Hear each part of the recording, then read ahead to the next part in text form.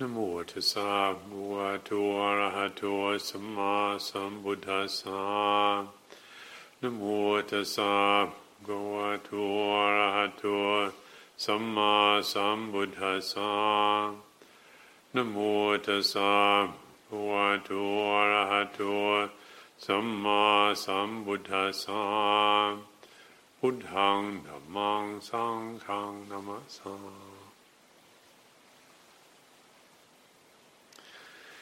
In a conversation I was having recently with somebody, the subject arose about what practice is really about, and I think it was in regards to my commenting that the way some people practice, it seems to be on the assumption that happiness is the goal. And I commented that happiness is not the goal of practice, as far as I'm concerned, and it's not a sensible approach. And it's understandable, of course, we all like happiness, but if we hold up happiness as the goal in practice, then, well, there's a lot in life that occurs to us that we're going to be seeing ourselves or life as a failure, like what happens if a close friend dies, and I'm not going to be happy about that, and there's unhappiness. Does that mean that we're failing, life is failing, or they failed us? And so the pursuit of happiness, it seems, it's good if we check that out. Is that what we're aiming for?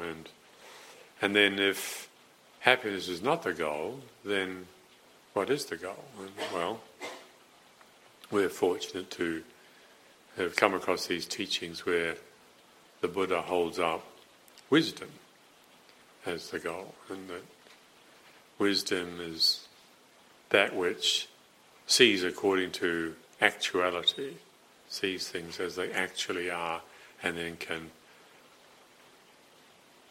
behave in a skillful way.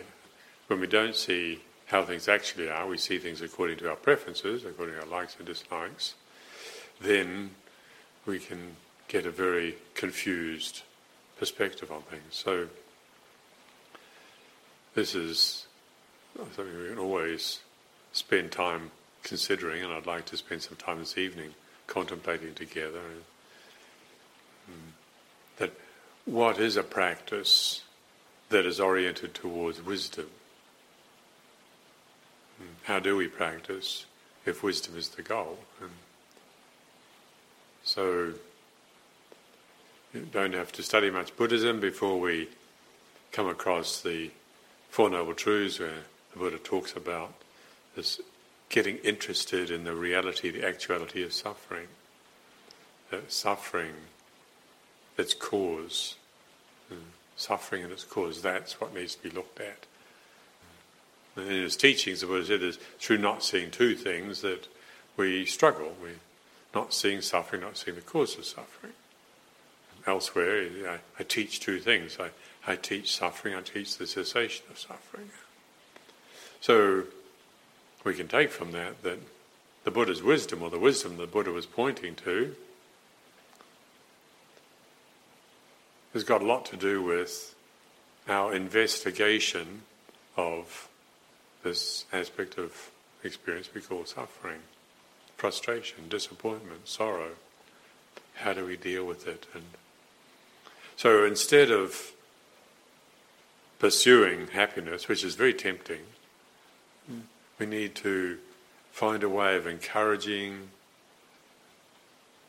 directing our attention, and generating interest in the reality of those things that challenge us. And this is what leads to wisdom, according to the Buddha's teachings. And the expression of wisdom, if you've ever had the good fortune of meeting truly wise people, you see there's this unobstructed involvement with everything, with experience. as wholehearted participation in life. That's the experience you can expect in their company. Somebody who's wholeheartedly participating in life.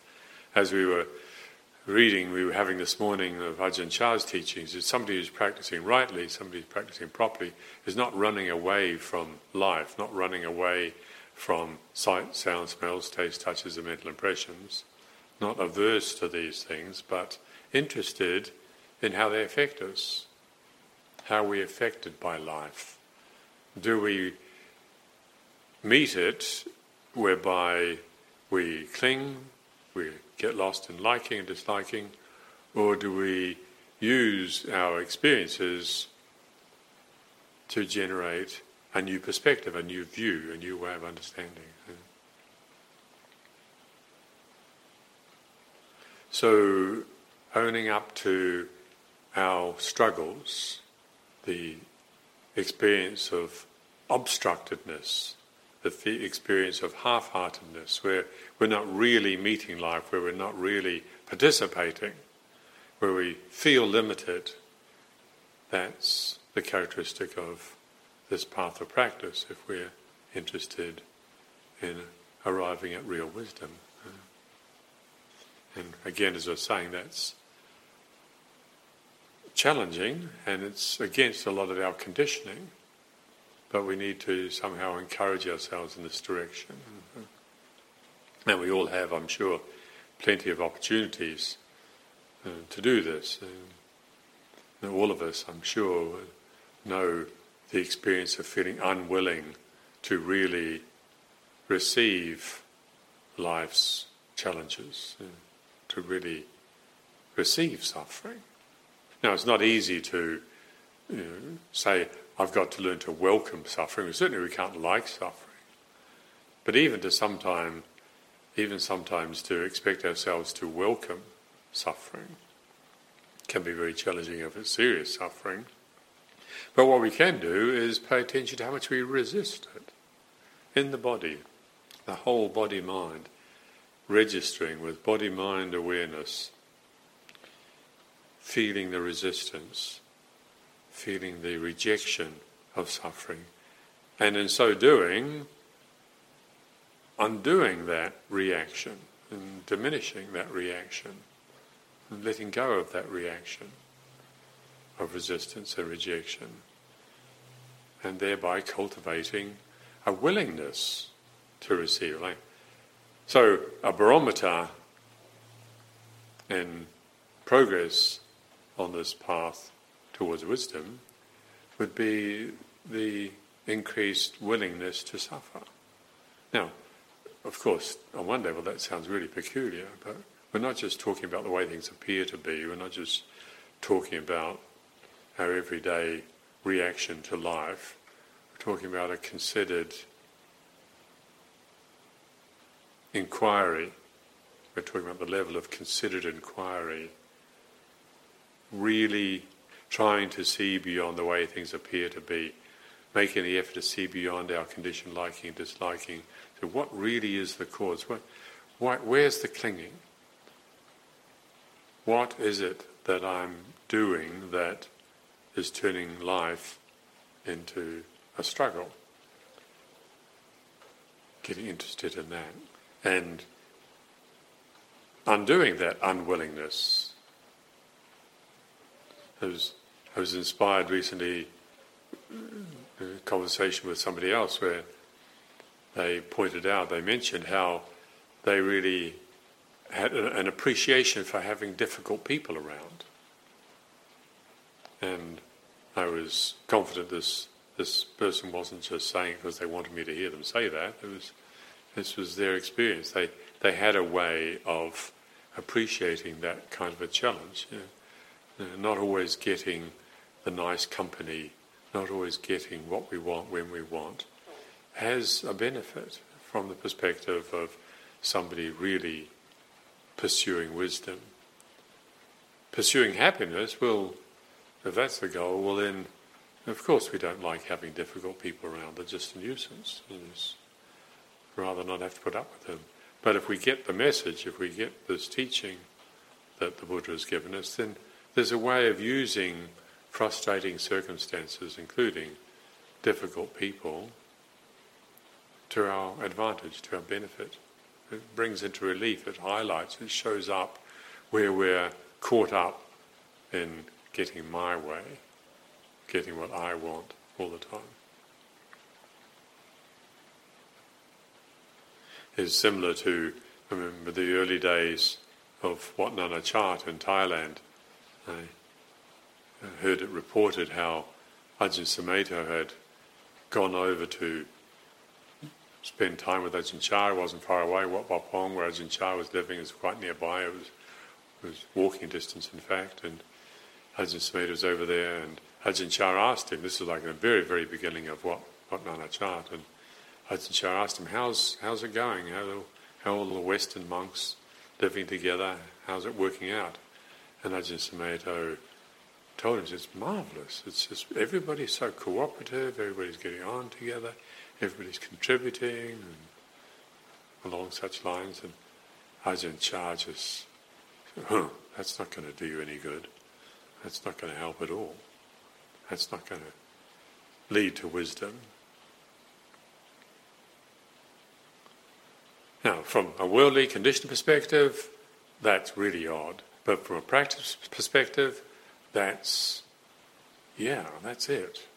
We need to work on our view of suffering so we stop seeing it as unfortunate and use it to inspire us to get more interested in where's the real cause? The real cause of the struggle. Likewise with our inability to sometimes take responsibility when we have caused suffering to others. And not just our own suffering that we cause ourselves that we need to look into, but also when we cause suffering to others.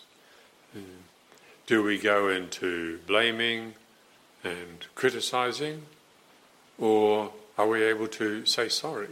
How long does it take us to say sorry when we've snapped at somebody because we were impatient or feeling stressed out and not particularly tolerant, and so we just say something heedless and hurtful, and maybe afterwards we say, I didn't really mean it. Well, probably you did really at the time, and that's why we did it, that's why we said it. And so long as we're unawakened, we're going to continually make mistakes. And so right practice is about not projecting, not blaming, not justifying, but being quicker. If we're looking for a barometer in practice, are we getting quicker and more able to say sorry, to apologise when we do something? Even if we think we weren't doing it intentionally, it's still helpful to apologise. And are we willing and able to do that? It's similar with being willing and able to ask for help when we need it.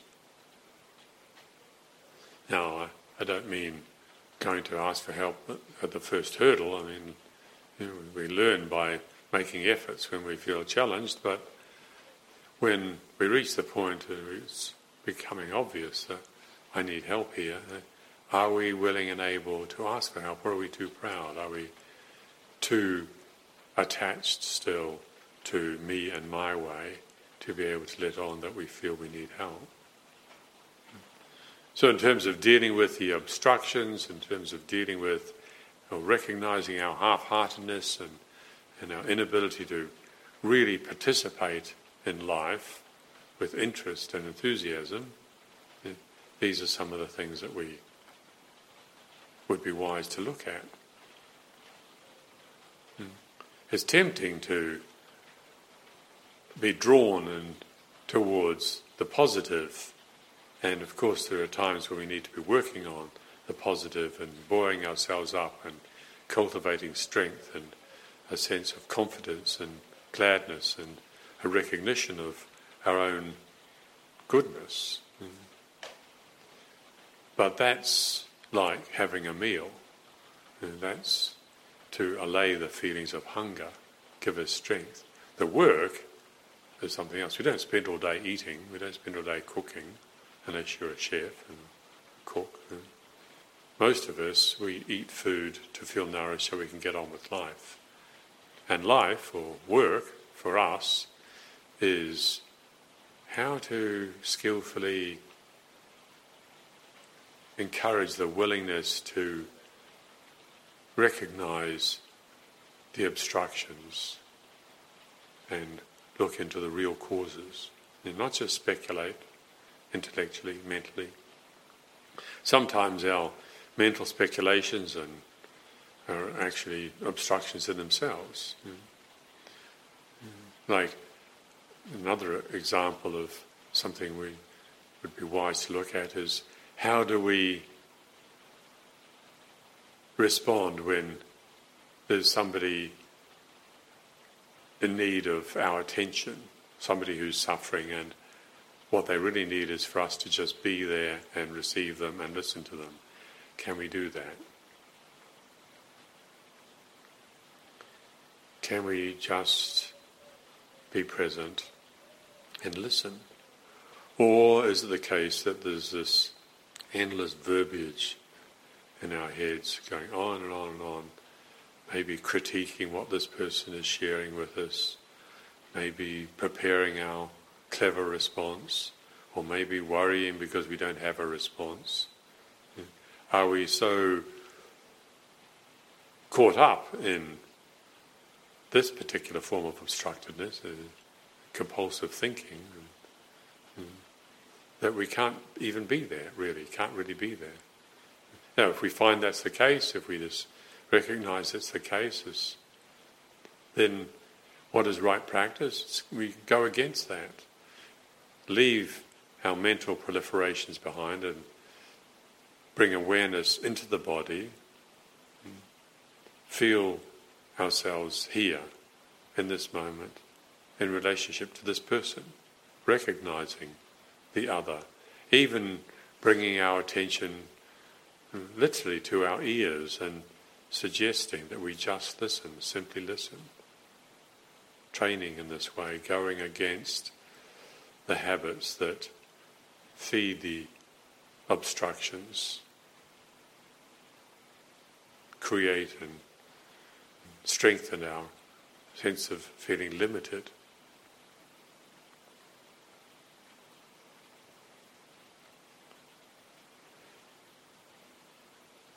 As you would expect in the monastery, here we often have people come to visit who are interested in taking up monastic training, and whether somebody is really suitable or not is a big question, because you don't want to encourage somebody who really isn't suitable, and you don't want to discourage somebody who really is suitable. So how might we discern somebody's suitability? Well, one of the things that, if I think about this, one of the things that comes to my mind is the degree to which somebody is still caught up in me and my way, in that particular aspect of obstructedness, that particular obstruction, that commitment, my views, my opinions, my preferences. And so it's not a strategy that I've adopted, but when I think about it, it is something that I'm liable to notice. How much are they caught up in self-promoting, self-referencing, self-degrading, self-disparaging? How able are they to laugh at themselves, at least to consider their conditioned personality as something that's really quite inadequate? Are they so caught up in their conditioned sense of self and self-promoting that they can't laugh at themselves? Now, as I was already mentioning, the ability to acknowledge and apologise for limitations, the ability to acknowledge the limitations and ask for help when necessary, all of these are signs that would or could indicate how seriously somebody takes themselves. For somebody who really takes themselves too seriously, it's like they've got a lot of baggage, and too much baggage. And if somebody has too much baggage, then there's a risk that they're not going to be able to let go. It's too frightening. There's a lot of this training is very specifically and sometimes quite intensely focusing on encouraging, learning how to let go of me and my way. And if we've got too much baggage, then that's going to be an obstruction, it's going to be a hindrance. And maybe you've heard some of those stories from Zen monasteries in Japan, at least in the olden times, and I don't know if it's actually true that these things happen, but at least the way the story goes is an applicant wants to join the monastery and knocks on the gate, and once the gate is opened and he talks about his wanting to join the community, the gate is closed in his face and he's left outside. And not only is he left outside, but he's left outside for days. The applicant is just left there sitting on the steps, and maybe from time to time somebody opens the door and curses them and maybe throws some kitchen slops out on them and just leaves them there. And if they're still there after 7 days, well, they might be allowed in. Well, again, as I said, I don't know if that ever actually happened or happens, but it illustrates the principle that if somebody takes himself too seriously, is too proud, too pleased with themselves, then they wouldn't obviously stick around. But if they're able to let go of some of their baggage, if they understand the principle involved in letting go, then there's a chance that they'll benefit from the training.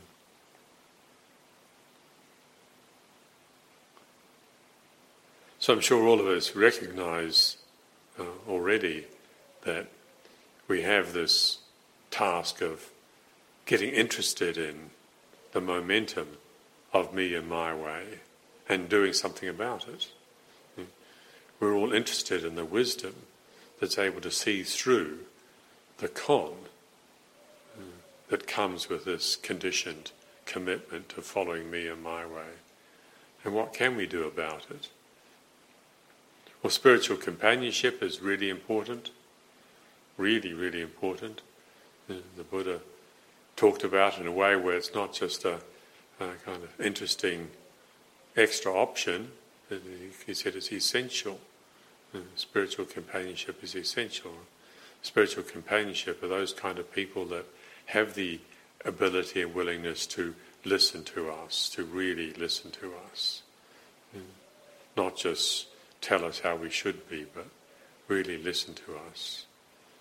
They also have the ability to say what we need to hear if we're going off the rails, getting too pleased with ourselves or too sorry about ourselves. They're willing and able to give us a straight reflection, not just say nice things because we like to hear them. So spiritual companionship is precious and nourishing, truly beneficial on this journey. And then, of course, as most of us would have heard many times before, the encouragement to develop the spiritual faculties. We can't just assume that our faculties are good enough. We might be able to get around and read a book and have a conversation, but are our faculties sufficiently finely tuned to be able to really read the nuances of the activity of heart and mind and body to make a difference? Just regurgitating things that we've read in a book, that's not real contemplation. It may help us get started. We can be grateful for the books that are around, but we need to go beyond repeating things we've read and start to look deeper, to feel beyond the surface level, the apparent reality, and what's really going on there. what is the real cause of these obstructions? What is it that conditions this momentum of this commitment to me and my way? What is clinging actually? It's not just the word clinging, that's just a noise, that's a sound symbol for a reality. What is the reality?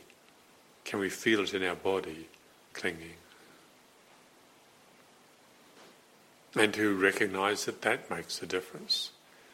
Really seeing where we're doing the attachment, the clinging, and then how that can lead to letting go, and then to realise, appreciate the benefit of having let go. So this is something we can apply in all aspects of our life, inwardly, in our solitude, in our private practice, and also in our engagement with the world. A lot of the conflicts that happen in the world, because there isn't the wisdom to understand, there isn't the ability to investigate in a skillful way that leads to understanding.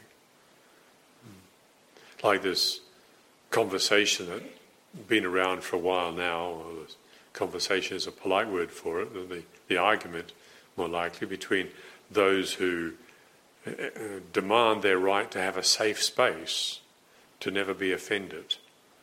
And they demand it, some of them. They really get very objectionable when they don't have the safe space that they feel they're entitled to.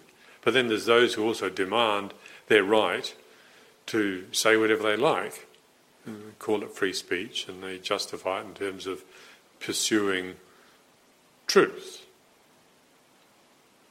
And both of those positions, the right to a safe space, the right to say what you want in pursuit of clarity, there's an argument that can be made for that, but why does it end up in conflict? Well, it's because of clinging. As soon as there's clinging to the view of my right, then we go off the rails. As soon as there's clinging to any view, it becomes a fixed position. And then we end up in conflict.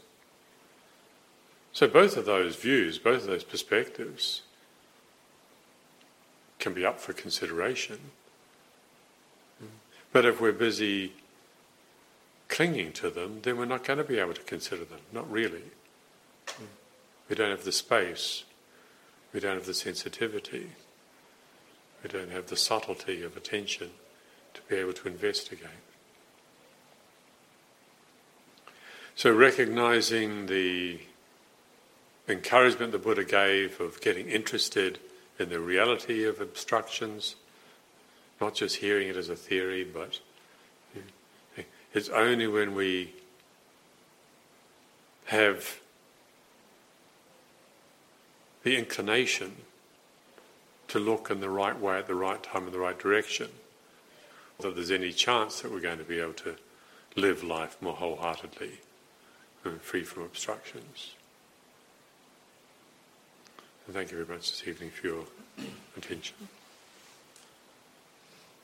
Mayang Dhamma Avada Jata Sadhakaran Dhamma Se